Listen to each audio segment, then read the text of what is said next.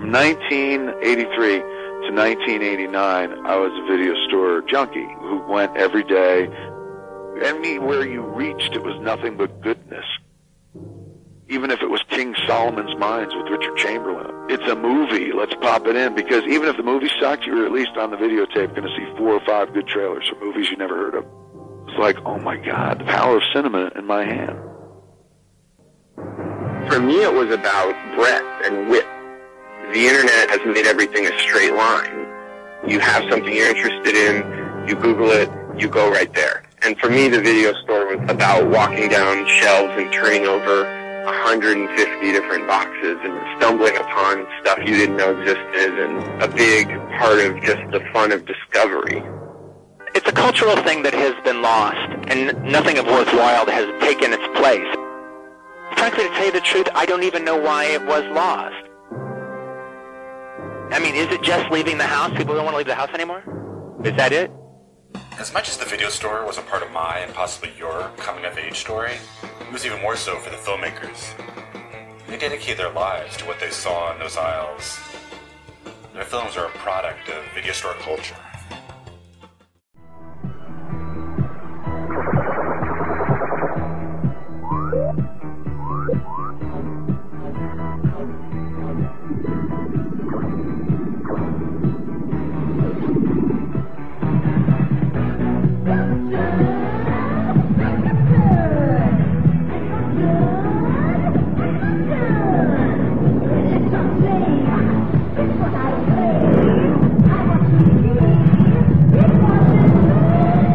Radiodrome. Welcome to another episode of Radiodrome. I am Josh Hadley. With me, as always, is the one, the only, and he's not going to be here for the next 2 weeks after this, but Cecil. Yes, busy stuff. It's just, we're on a new record date, and that new date doesn't line up with stuff he already had planned, so it happens. Also here is actually not groggy because we're on a different date and time, Peter. Stay hydrated, people. It helps your hangover. Good advice. Good advice. Yeah, I was going to say very sound advice. You know what else might help a hangover? AdamandEve.com. You go there. Yeah, Cumin does help your hangover for sure. It releases endorphins, yes. It is. So go to AdamandEve.com. Use the promo code DROME, D-R-O-M-E, and you will get 50% off of a single item, 3 free DVDs, a free sex swing, and free U.S. shipping. Just use the promo code DROME at AdamandEve.com. Now, tonight what we're going to look at is the loss of the video store. Now, not necessarily why it happened, we all know why it happened, but why the loss of the video store is bad for film. Why not having the video store is bad for film, because we all of us, even though we're different ages, we grew up in the video store era. We had these things curated for us. We had, there was always that one kind of smelly clerk that knew everything and was a sarcastic asshole, but really directed you to some great films. You don't really get that with streaming anymore. And I've got a whole bunch of numbers to run down later. Why do you think the video store was so important to film? I will go and say that I'll kind of refine that a little bit. The mom and pop video store was more essential, and there were some of the chains, your West Coast Video and Hollywood Video, were a little were not as good as like your mom and pop store, but like once you get into like your Blockbuster, the majority of the people who I ran into there were not, I was more knowledgeable than film than most of them there. They were just kind of, it was like, I was going to get a job at Burger King or I was going to get a job at Blockbuster, so they really didn't care as much. Whereas if you've had people that worked at the mom and pop stores that have been working there for years, or you had people that went to some of the smaller chains, they were a little more into the actual product that they were pushing. Yeah, they actually wanted to work there, and they were actually into movies and stuff like that. There's a big difference. A huge difference. And and that's kind of the thing. Tarantino and, what's his name? Paul Thomas Anderson was a big one too. Yeah, Paul Thomas Anderson, the guy, Roger Avery was at, working at the video store. And that's the thing. They all went off to be successful in various levels of the industry because they were working in there and they had that passion for film. And, it just, a lot of the people who I ran into with some, once Blockbuster kind of took over, started pushing a lot of the other companies out of business, it became not as curated, like they didn't really care. So I will go early on the record and say that Blockbuster had done more damage to this sector of the industry than streaming did. Streaming eventually was the death knell. Blockbuster was really the mega conglomerate that started their downfall. Put the first knife in the back. Mm-hmm. Right, and none of that is unfair, but that's not always the way. Now, maybe this is just my experience, but like, my girlfriend used to work at Movie Gallery, and she is a total film nerd. She gets all the references I give out, and she would always recommend the weird stuff. I remember we had a chain called Video Update that was later absorbed into Hollywood Video, which was later, then put out of business by Blockbuster, such as the cycle of video life. But the Video Update, they had one guy there who would go out of his way to steer people to the weird exploitation movies. So you did have these. They were just the rarer ones, I think. But Peter, you're up in Canada. What would be the difference between like a Canadian video store experience from that era than like Cecil and I down in the States? Well, we had the mom and pop ones too. I mean, I remember living in a high rise in the mid to early 90s, and we had a little grocery store that was kind of connected to the building, and it also served as a mom and pop video store as well. They had a little video section, and it had some obscure stuff. I would rent horror movies from there, random action movies. Like I can very vividly remember watching Pet Sematary through that little shop. I remember watching what was that one with Edward Furlong, Brain Scan, I think? Yeah, was Brain Scan. Yeah, I remember watching. I remember seeing Brain Scan through that little shop. Just like they have like random little movies like that there, and comics and stuff like that. Also we had I don't know if America has Videomatica, but that was one of my favorites. That one has a lot of like foreign movies and exploitation movies, and it had like animated films from all sorts of countries. You'd have French stuff, you'd have the Japanese stuff, you'd have all sorts of crazy stuff that you can get from places like that, and obviously those are diminishing. I think Videomatica still somewhat exists. We have a few locations, but a lot of them were again soaked up by the Blockbusters and the Rogers Videos. We had almost an alternate Blockbuster here. I don't know. Did you guys have Rogers Video too? Not by me, at least. That one might have just been a Canadian one, but that was kind of our answer to Blockbuster. We had two kind of mainstream ones. That one eventually turned into a cell phone service though. But yeah, it's pretty much the same. The Blockbusters would pop up and they would soak up the competition, and the competition would become Blockbusters, and then eventually, of course, Blockbuster died. So it was kind of all for nothing, and it ended up taking a lot of really great stores with them. And then of course streaming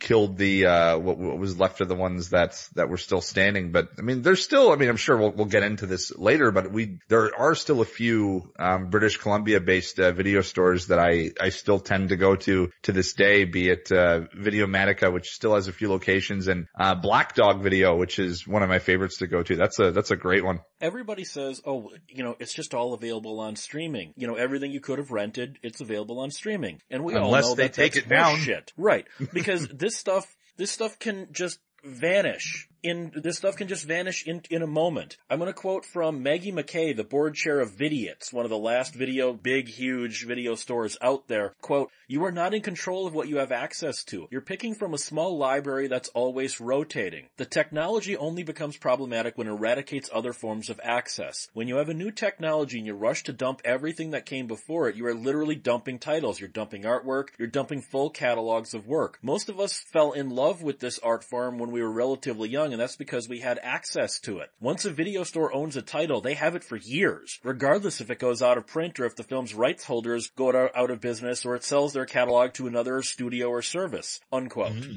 And that's true, because just in the last 8 years, when Netflix in 2010, they carried approximately 6,755 movies, which sounds like a big number, but really when you think of how many movies are out there, that's just a drop in the bucket. As of the recording of this, they have just a little over 3,000 movies. Okay? So in 8 years, they lost half of their catalog. Yes, they added some of their own originals and new stuff. If you look at this, now all these numbers are based on June 2018. So if you're listening to this episode, down the line, these numbers can greatly change. Right now, Netflix currently has a streaming catalog of just over 3,000. Amazon Prime has a catalog 3 times the size of Netflix with 14,214 titles. Amazon also offers an additional 20,265 titles from their pay rental service, the ones that are not included in the regular streaming thing. Hulu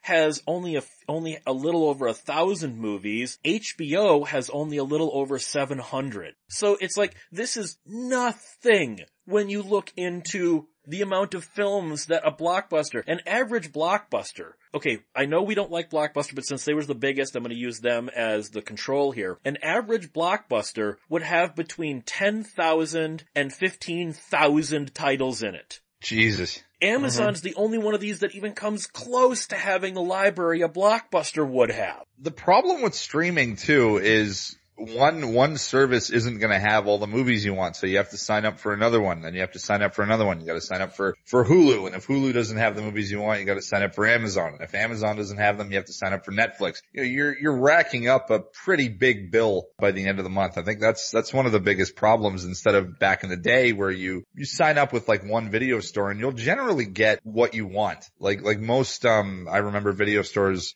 like all I needed was a Videomatica membership, and I'd be able to rent whatever the hell I wanted. They would always have something that I wanted to watch. Here's the thing. What happened when Netflix, the streaming service, really first took off, they had already, they had signed multi-year deals with various companies. The biggest one, I don't remember the exact numbers because we're going back a few years, but I remember it was something along the lines of they had signed a deal with Starz, and they got access to the entire Starz library, everything that they had for their cable service. And they had it for like 6 years or something, and they were paying $30 million. Once the contract was up, Starz came back and was like, they were like, hey, we want to have access to, your library again. We want to have another X amount. But at that point, Netflix had exploded. Netflix became like, huge. And Starz came back and was like, okay, we'll give you access to our library for 2 years for $300 million.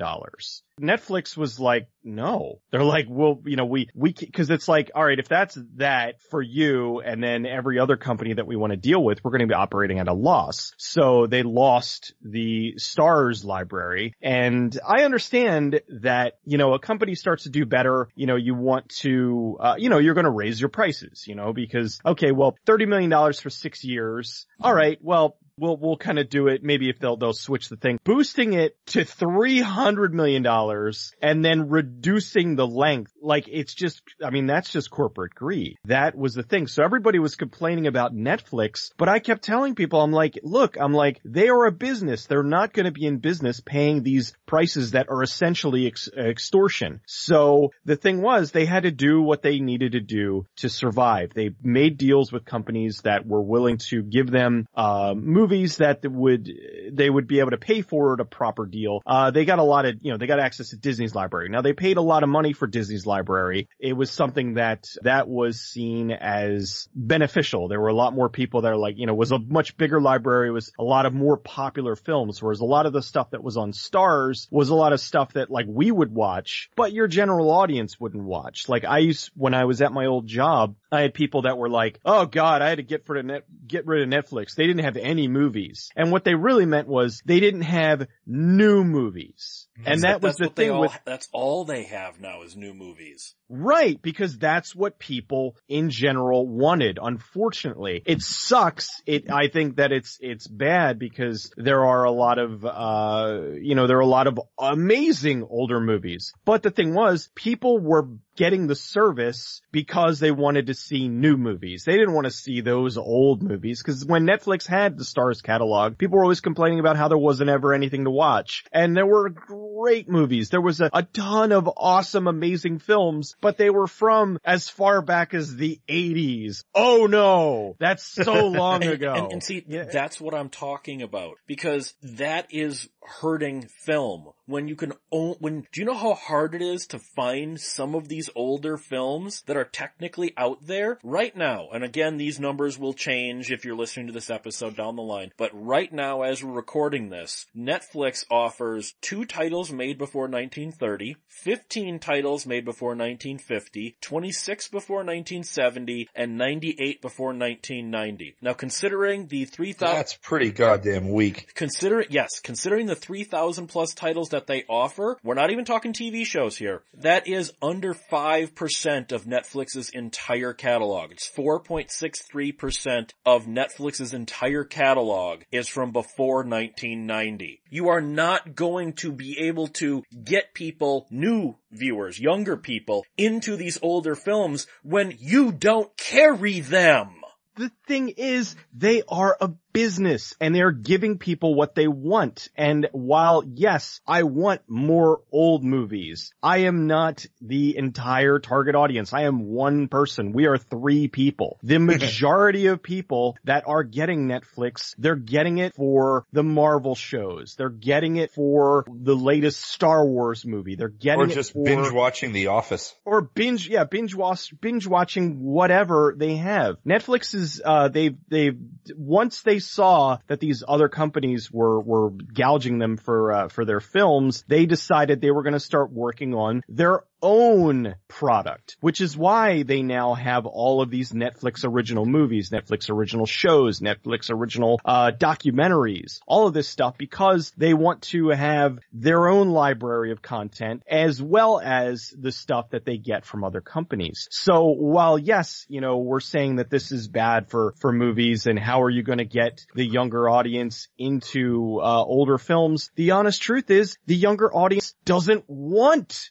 to get into older films. And I'm not defending that. I think it sucks. I think that it's terrible. And I think that they're missing out on a lot of great films. Mm-hmm. But the honest truth is, if you talk to the average kid, nowadays, they don't care. They just want to see whatever's new. And the company is, in order to stay in business, they are catering for the people who will pay for that. It's not their job to try to get people into older films. It's their job to put out the product that people want to watch. But see, Netflix is endemic of a problem with streaming, and that is the massive splintering of the market. Netflix has been making more and more original content, and they're going to be losing all the Disney and Marvel shows very soon when Disney starts their streaming service next year. So they're going to be losing a large chunk of their library. And there are people, Charles Band and J.R. Bookwalter of Tempe Video, who noticed how Netflix very quickly, once they started making their own stuff, were pushing everything else out. Because eventually Netflix is just going to become all Netflix stuff, all Netflix shows, Netflix originals. They're not going to carry anything that they don't make anymore. And that is just encouraging this splintering. Going back to something Peter said. So okay, if you want to get the availability of all the movies that are legally available to stream in every month. Now I'm not talking places like F Movies, which are a bootleg site. I'm just talking legally, so let's leave bootlegs out. You've got Netflix, Amazon, Hulu, Vudu, Vinegar Syndrome, HBO, Showtime, Starz. They all have their own streaming services. CBS, ABC, NBC, Crackle, Tubi TV, Shout Factory TV, Warner Archive, Filmstruck, Shudder, Urban Movie Channel, that's for black movies, Feelin', which is a Hallmark movie channel, Crunchyroll, Funimation, Acorn TV. To pay for all of these, to just have access to everything that's available to stream, is nearly $400 a month you would have to spend just to have access to all this. All of these things used to be available at one video store, though. Yeah, that's absolutely right. All the type of media that you're going to find on all of those different streaming services, I can find at like Videomatica or Black Dog Video, which luckily still exist. But you're not, okay, two things. First, okay, so all of those are available at your local video store. Yes, at $3, $4, $5 a pop, you're going and renting all of those films. And the other thing is, it's Netflix's fault because all these companies started charging a ridiculous amount of money for their back catalog. It's their fault for adapting to the industry in order to, like, yes, they're going to push they're going to push all this stuff out so that they're making their own content. And they've got a lot of great content. So who's to say, like, why is it Netflix's fault for kind of becoming its own service? And how is that any different from how cable companies would charge you $300-400 a month to have HBO and Showtime and Cinemax and all the other channels and stuff? How about you leave it up to the people to decide, okay, I want to watch this. I like Netflix and Amazon and whatnot for the convenience factor. Okay. Hey, look, this is on. I'm going to watch this. Hey, I'm going to rent this or whatever. And it's right there. And for the stuff that I want to watch repeatedly or the stuff that I want to own, I will purchase for a reasonable price. It's still very much available, and it keeps me from having to take a drive out to the store. And that was the other thing too. Hey, I really want to see that hot new movie that just came out. Oh, it's all rented out, so I have to wait. And I drove all the way out here for nothing. Whereas, hey, I want to watch that movie. Hey, here's $5 on pay-per-view, and now I'm watching it. It really isn't necessarily Netflix's fault, really. It's more just a changing of the tides. Times are different, unfortunately. And I think it's not even so much the accessibility or the money you're paying. It's the lack of genuinely good original content from independent sources. I mean, that used to be funded by video stores. Video stores would pay more kind of middle ground filmmakers to carry their films. And nowadays, if you look at a lot of like lower budgeted stuff, it's almost non-existent or just incredibly hard to find. You're not going to have a movie like The Guest be on Netflix for very long, and a place where a movie like that would have thrived a lot better and would have made a lot more money would have been a video store. Just films like that, I think, are losing their ability to exist and be seen by people just because of the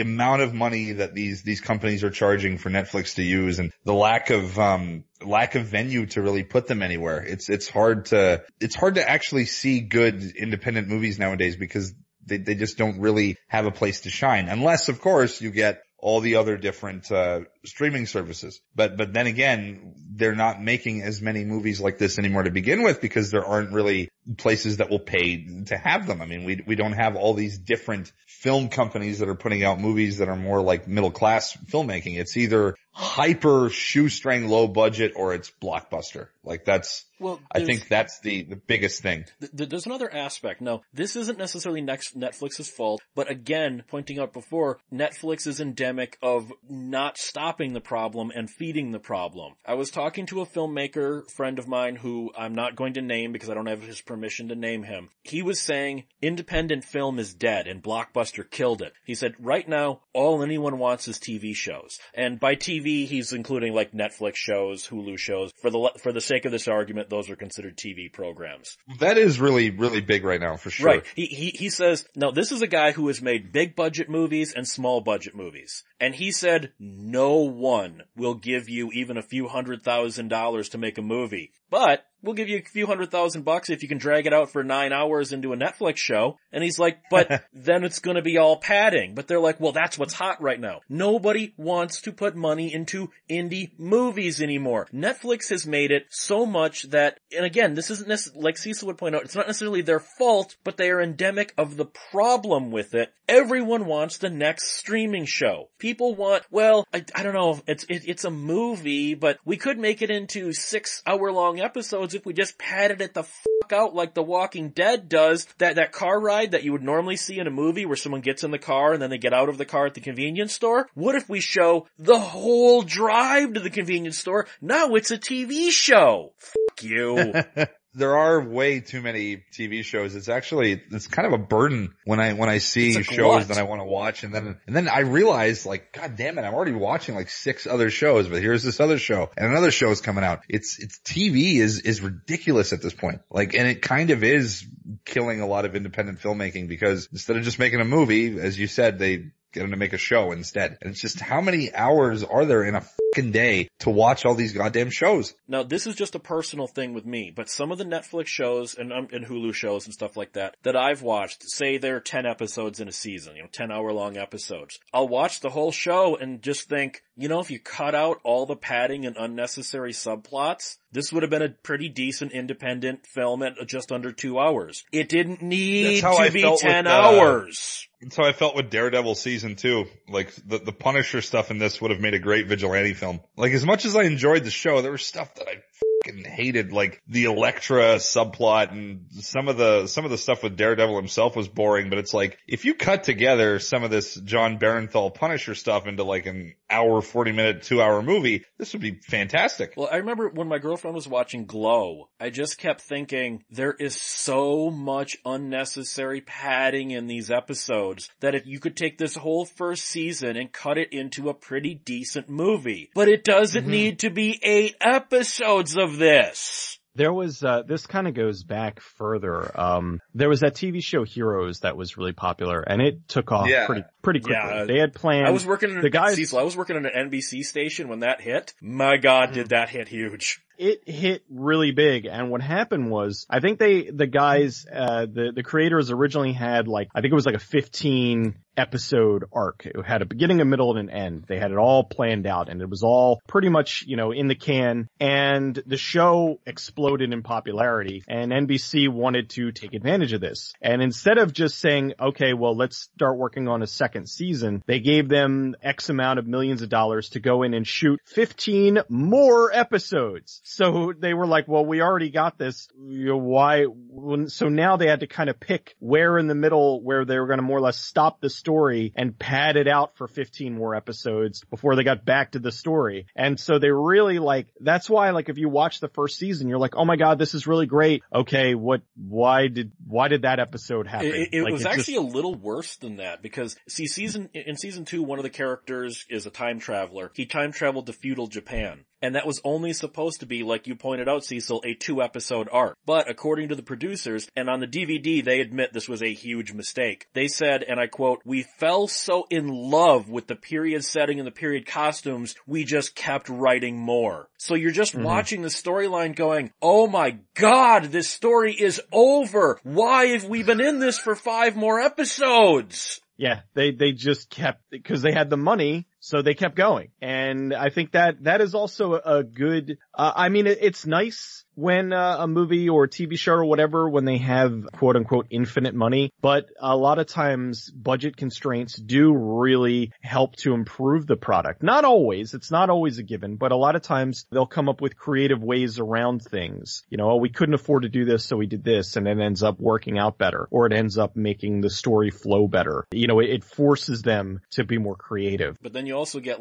The Walking Dead, where each season is 16 episodes, and they have about 10 episodes worth of content. I remember in the last season, almost every episode you'd be like, there's about 20 minutes of content in this 44-minute episode. There's just so much walking and people building walls and are we going to watch the whole? Yeah, we're going to watch the whole wall get built. And it's like, oh my God, you don't know how many times I would scream at the screen, do something!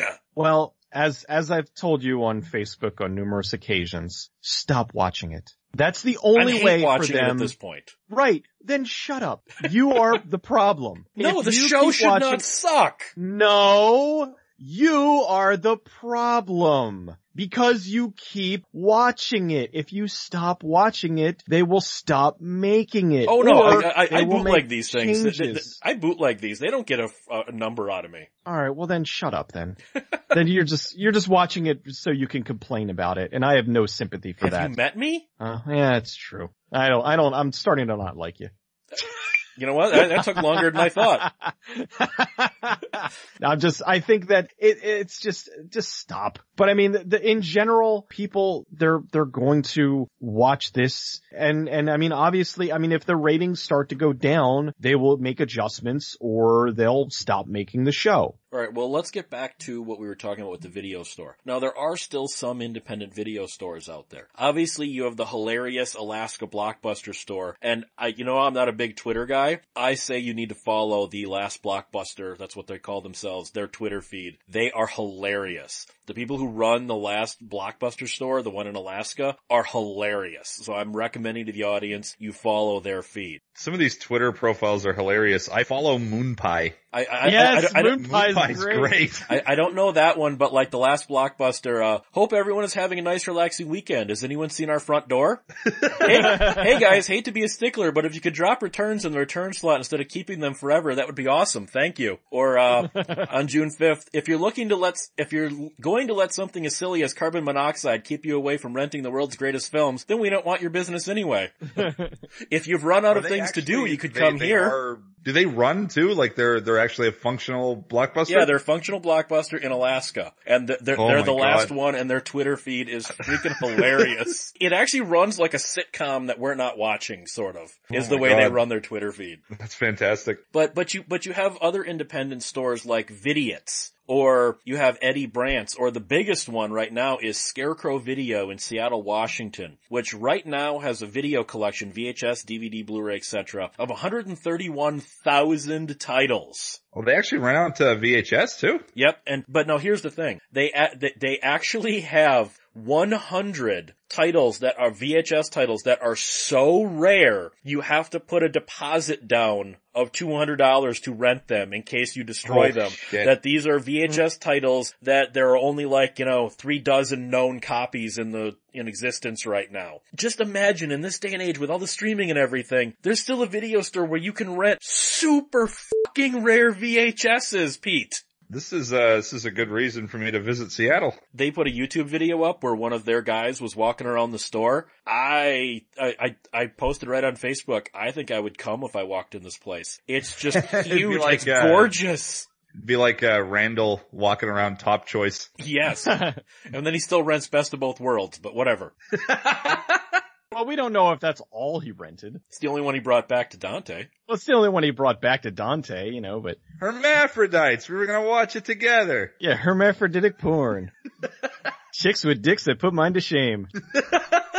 I think it's great because I think it's great because Blockbuster f***ed up so bad that they went out of business, and now we're getting the rise of these smaller video stores again. It's more of the niche titles and stuff. I think that's great. I think that is, that right there. I mean, the market, if the market wants it, the market will dictate that. I mean, obviously they're doing well enough that they're that big and, people are going to go to them. I think it's a wonderful thing. I would like to have more, mom and pop video stores return. I might not necessarily go to them personally, but again, I am not watching every single thing that's on every streaming service as well. I have my couple, I have Netflix because I like Netflix's content, and I have Amazon, because I have Amazon Prime, and between the two, and I also have Shudder, but between the three, well, I don't work for them. I did a couple of spots for them, but actually, they're $5 a month, and I think that,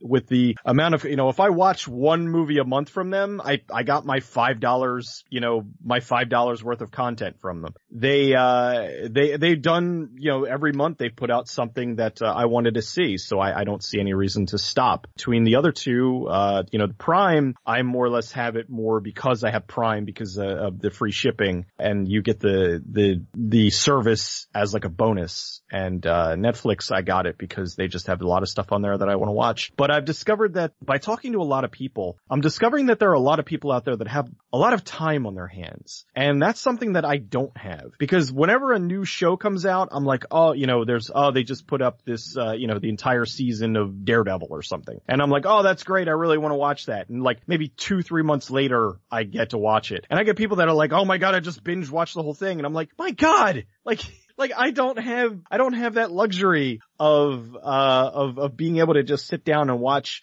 8 hours of programming or however much. And, I don't want to say I'm envious of it, but, I think that that's really what a lot of these things are catering towards. They're catering towards the people who have the time to sit down and binge watch, an entire season of a show. They're catering to sloth. Well, I mean, again, it's catering to the single folk who stay up till 6 a.m. watching TV shows. Yeah, I don't know. Even when I can't say. Even when I was single, I wouldn't have stayed up till 6 a.m. watching shows. I would have stayed up till 6 a.m. playing Phantasy Star Online or something. Or Fucking nerd. Well, But okay, now there's one thing, and Netflix doesn't do this as much, but Hulu actually pulls a card from the old video store era, which in a way I think is disingenuous, and in a way is like, okay, I can't really bitch about that. When they do have older movies, you'll notice how they have, I'm just for the lack of a better term going to call them the poster art or the cover art, and it's very modernized. I saw they had a classic section the other day when I was at my girlfriend's house. It had like Taxi Driver and Easy Rider and that. Posters that looked like they were brand new movies made this year, and I thought, Hate it when they do that. I'm like, that's very disingenuous, but then, come on, the VHSs always did that with deceptive cover art, so I can't really bitch about them doing that. It's still disingenuous of them to try and sell, because somebody who sees, a modern looking poster for Taxi Driver and clicks on that's gonna go, hey! Now this doesn't necessarily have to do with Netflix, but it does have to do with this sort of thing of reissuing older movies with newer covers. Have either of you seen the Keanu Reeves movie Brotherhood of Justice? Yes, it's actually a TV pilot. It's going to be in my book where he looks at the DVD cover I have. It's got John Wick on the cover. It's like John Wick. Wick. He doesn't look anything like that, does he? Even though he wears like this like horrible like white, it was almost like a turtleneck sweater kind of thing. He looks very preppy in the movie. He's almost got like a bowl cut too. Yeah, he looks like really like dweeby in it, and it's almost got no action in it. They're like the worst vigilantes ever. Because it was basically. a TV pilot, dude. And they really promote the hell out of like Kiefer Sutherland on this new DVD cover that I saw. It's like starring Keanu Reeves and Kiefer Sutherland. He's in the movie for like 5 minutes. There was Enzo G. Castellari's Inglourious Bastards, which they repackaged into G.I. Bro, just with Fred Williamson was in it. To be fair to that, it was a different edit that made it look like Fred Williamson was the star. So that wasn't actually Inglourious Bastards. They used some like B-roll and stuff like that. Yeah. So to be fair to that, it was technically a different movie.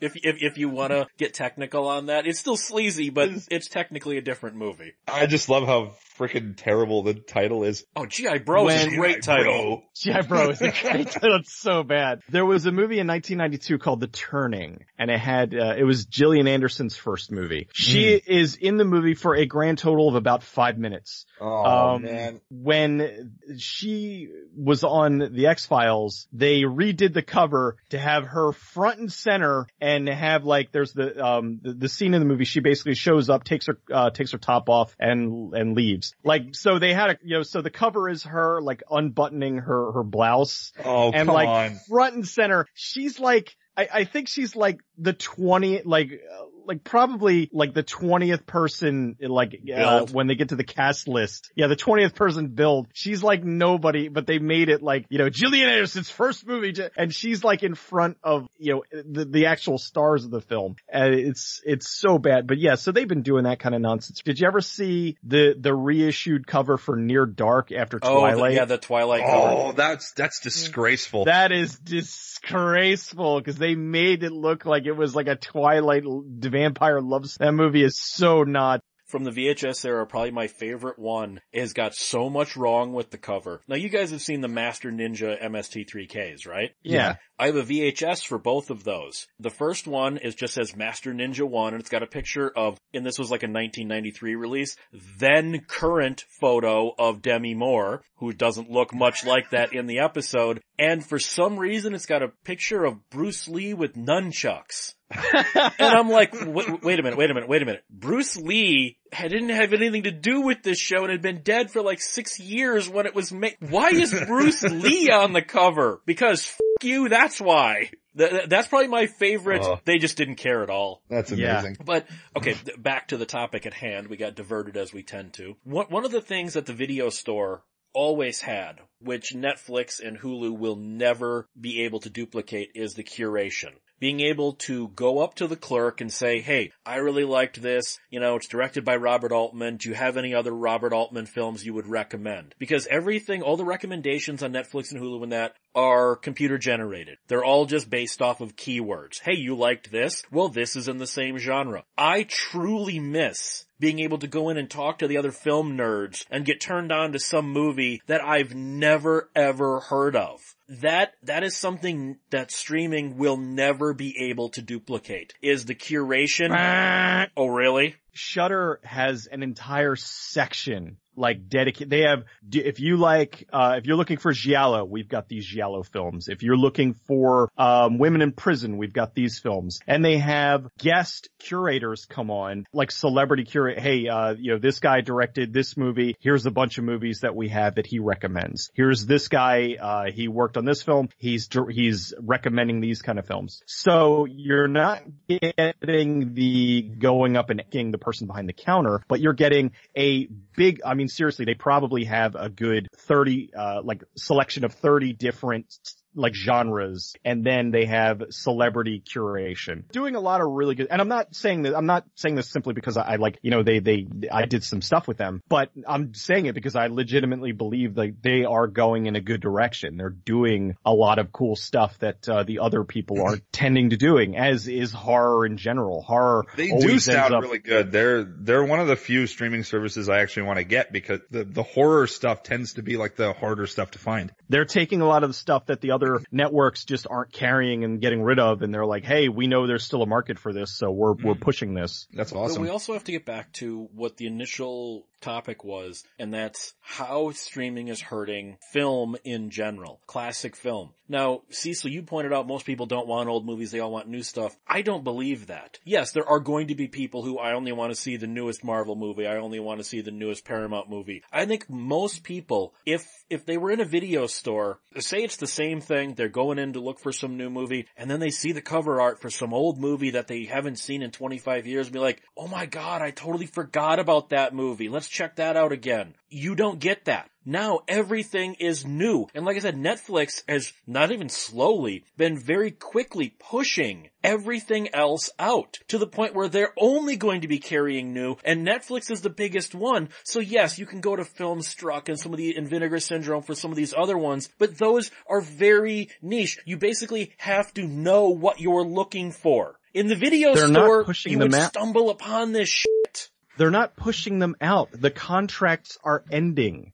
And they're just not renewing the contracts. It's as simple as that. It's not like they're saying, hey, we have the rights to all these movies, but we're just not going to carry them anymore. No, They have the rights to these movies, but they only had them for a limited amount of time. So they're not renewing the contracts, because usually the companies that have them, they just want too much money, or they're like, hey, we're going to take this and we're going to go to Amazon, or we're going to see if we can sell it to Hulu or whatever, because Hulu offered us more money. So it's not like they're actively getting rid of stuff. They're just not renewing the contracts because they're too expensive. It sucks, but it's not necessarily their fault. It still sucks though. And the other thing too is, if you walked into a video store, you walked into a Blockbuster or whatever, the first thing that you saw was always going to be the new releases. The new releases were on the outer shell of every video store. And then inside you had the shelves that had all the, older stuff or whatever. So, what, from a business perspective, what is going to be the better draw? Hey, we've got 30 copies of this movie that will rent out immediately, or we might get somebody who's walking through the aisle to get to the new movies, sees a movie that they haven't seen in a while and decides to rent that one too. Well, I personally think they should have put at least 30 copies of Microwave Massacre the second you walk in.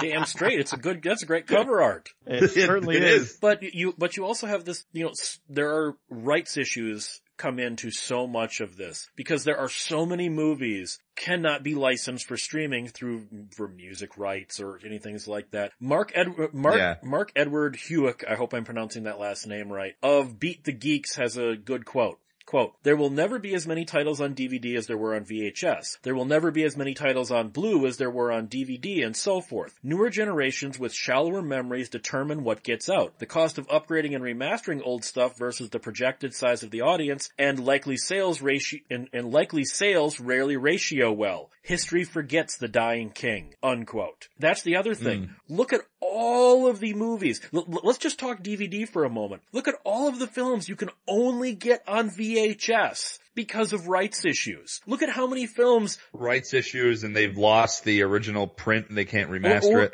Well, I'm just thinking rights issues right now. Like, one of the big ones is how, I know all of us own DVDs right now that say that they have a replaced soundtrack. You gotta go back to the VHS in so many films to go, oh my god, Journey did used to, I thought it was crazy that Journey played over this scene, but it's not Journey on the DVD. It's like in Nighthawks during the club scene. I think the VHS version has, Black Sugar by Rolling Stones, and then the DVD weren't able to get the rights for that, and it had to be some like generic kind of disco track. Stephen King afford, the shit from Maximum Overdrive. Probably simply because back then, King.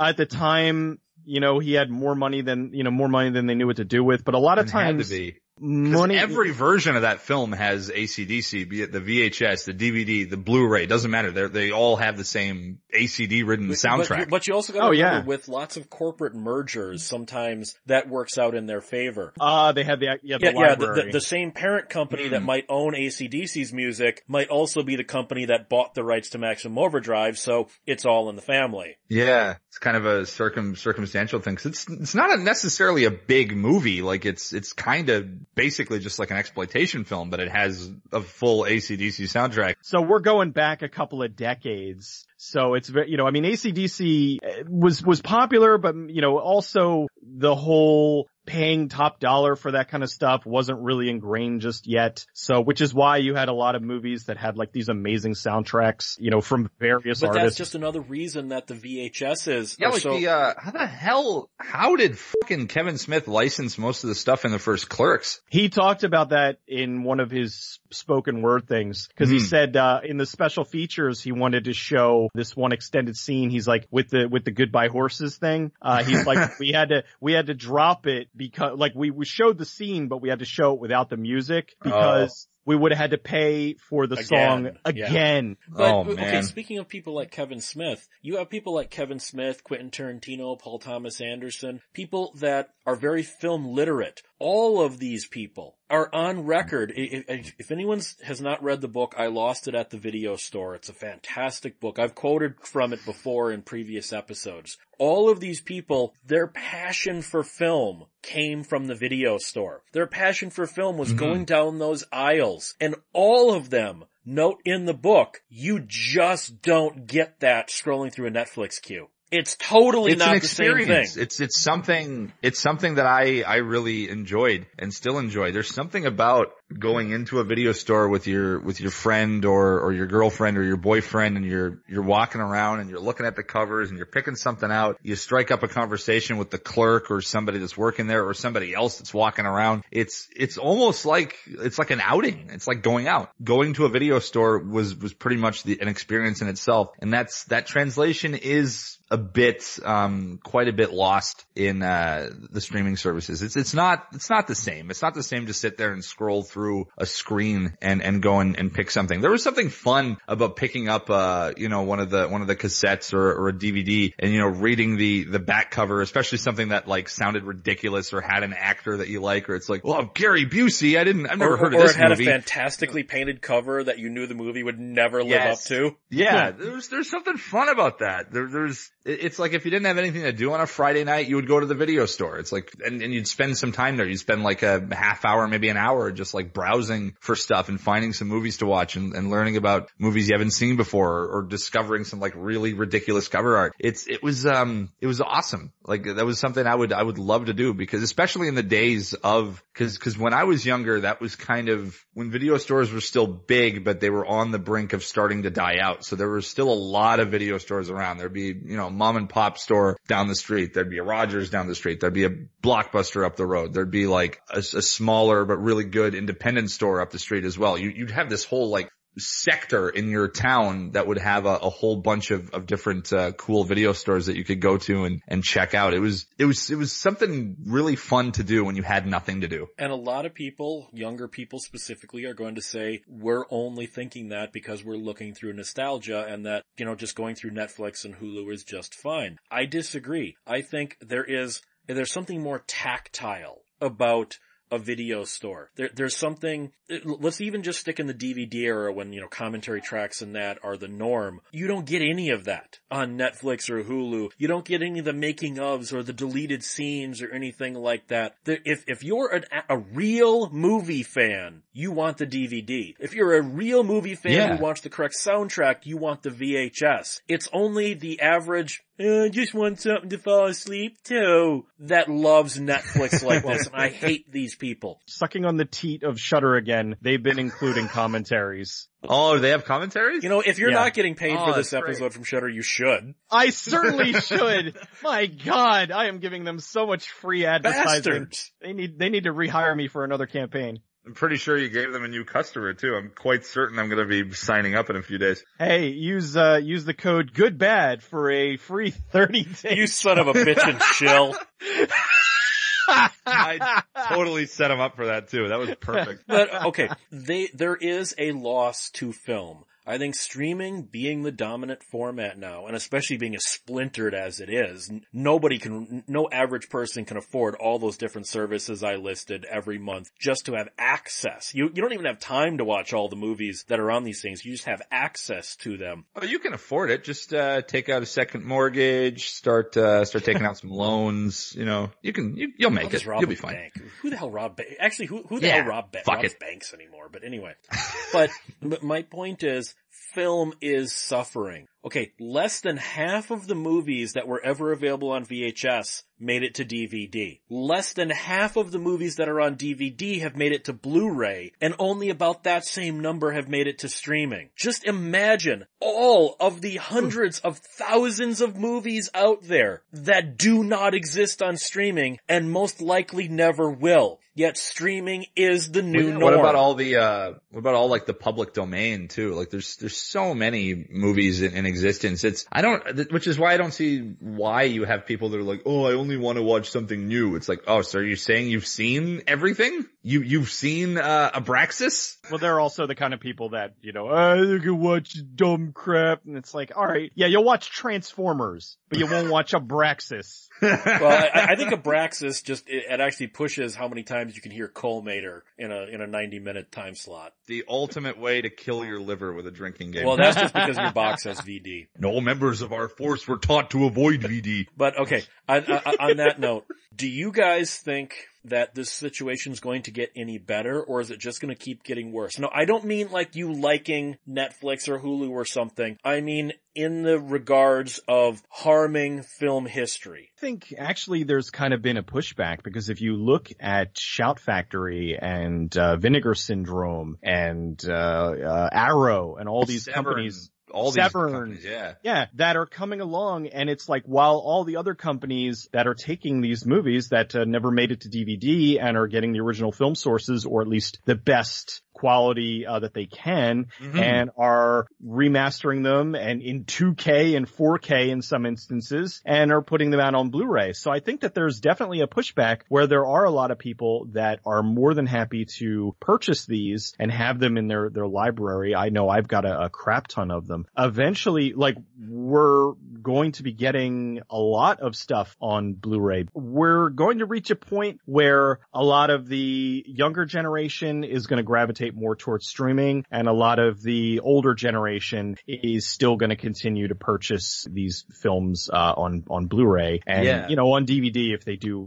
they are still, there's certain ones like Arena and whatnot where it's like, we couldn't find the original source, so we only released it on DVD because that's as good as it's going to look anyway. But I think that it might eventually be a push where a lot of the younger generation will also start to look into Blu-ray, because they'll be like, hey, they'll maybe stumble upon a weird movie that they end up really liking, and then that'll be the gateway to a bunch of other weird movies. Yeah, that's how it happened for me. I think it's how it happened to pretty much all of us. Yeah, physical media is making a comeback, and it is with a lot of these companies that have been sprouting up over the years. You had Blue Underground was kind of blazing the trail, then you had Shout Factory, then you have Severn Films popping up, Arrow Video, which is, oh god, just their YouTube channel is fantastic. They have like little trailers for every movie they're going to put out. I spend hours on there sometimes just watching like trailers for random movies I've never heard of. I had just through them, I heard of a movie called Cohen and Tate, which I'd never seen before. God damn, was I happy to find out about that. That's just one of the best movies I've seen in a long time. Roy Scheider. Late night UHF TV in like the late 80s or early 90s. It's great. It's got Roy Scheider and I believe Adam Baldwin. Adam Baldwin? Mm-hmm. Just as two hitmen that have to kidnap a kid and take him to the mafia. And it's like a road movie. So good. And it thanks to Arrow Video, I found out about that. And they have great,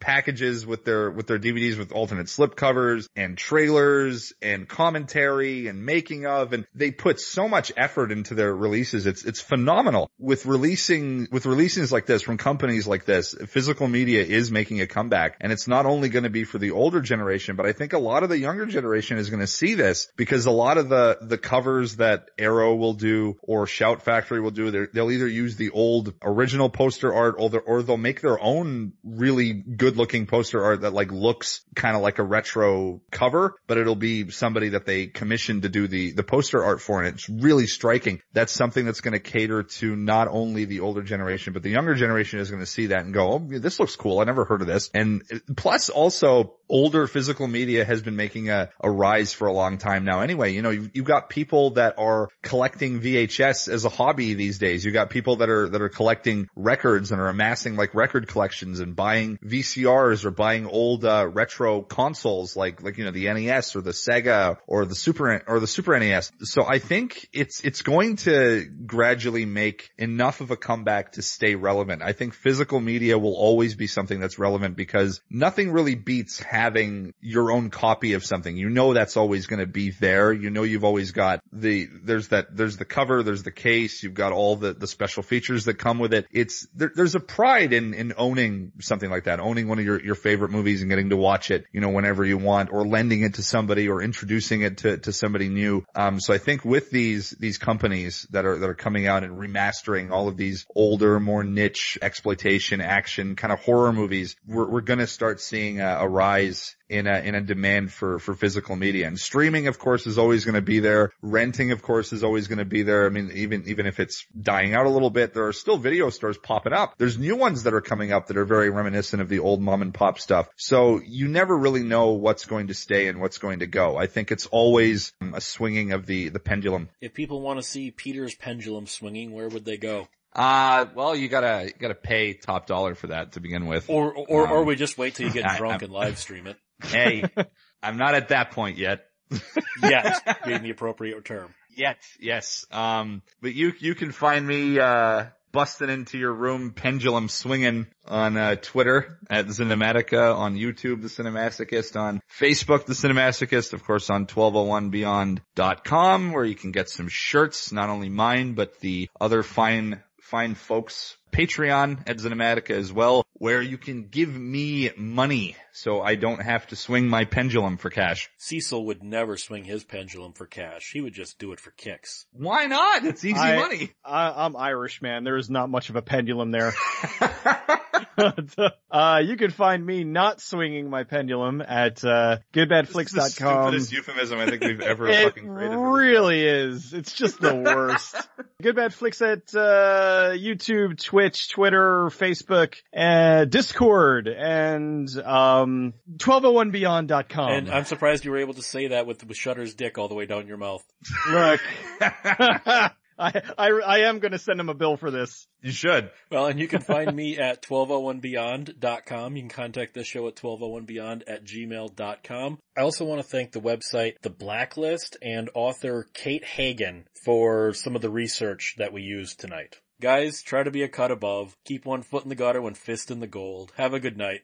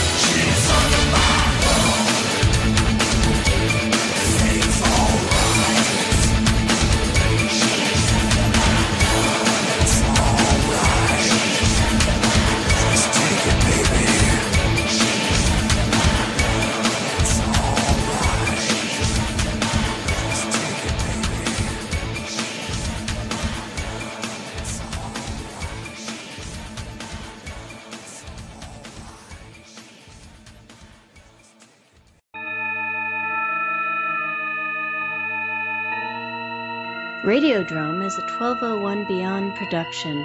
Find it and other great content at 1201beyond.com.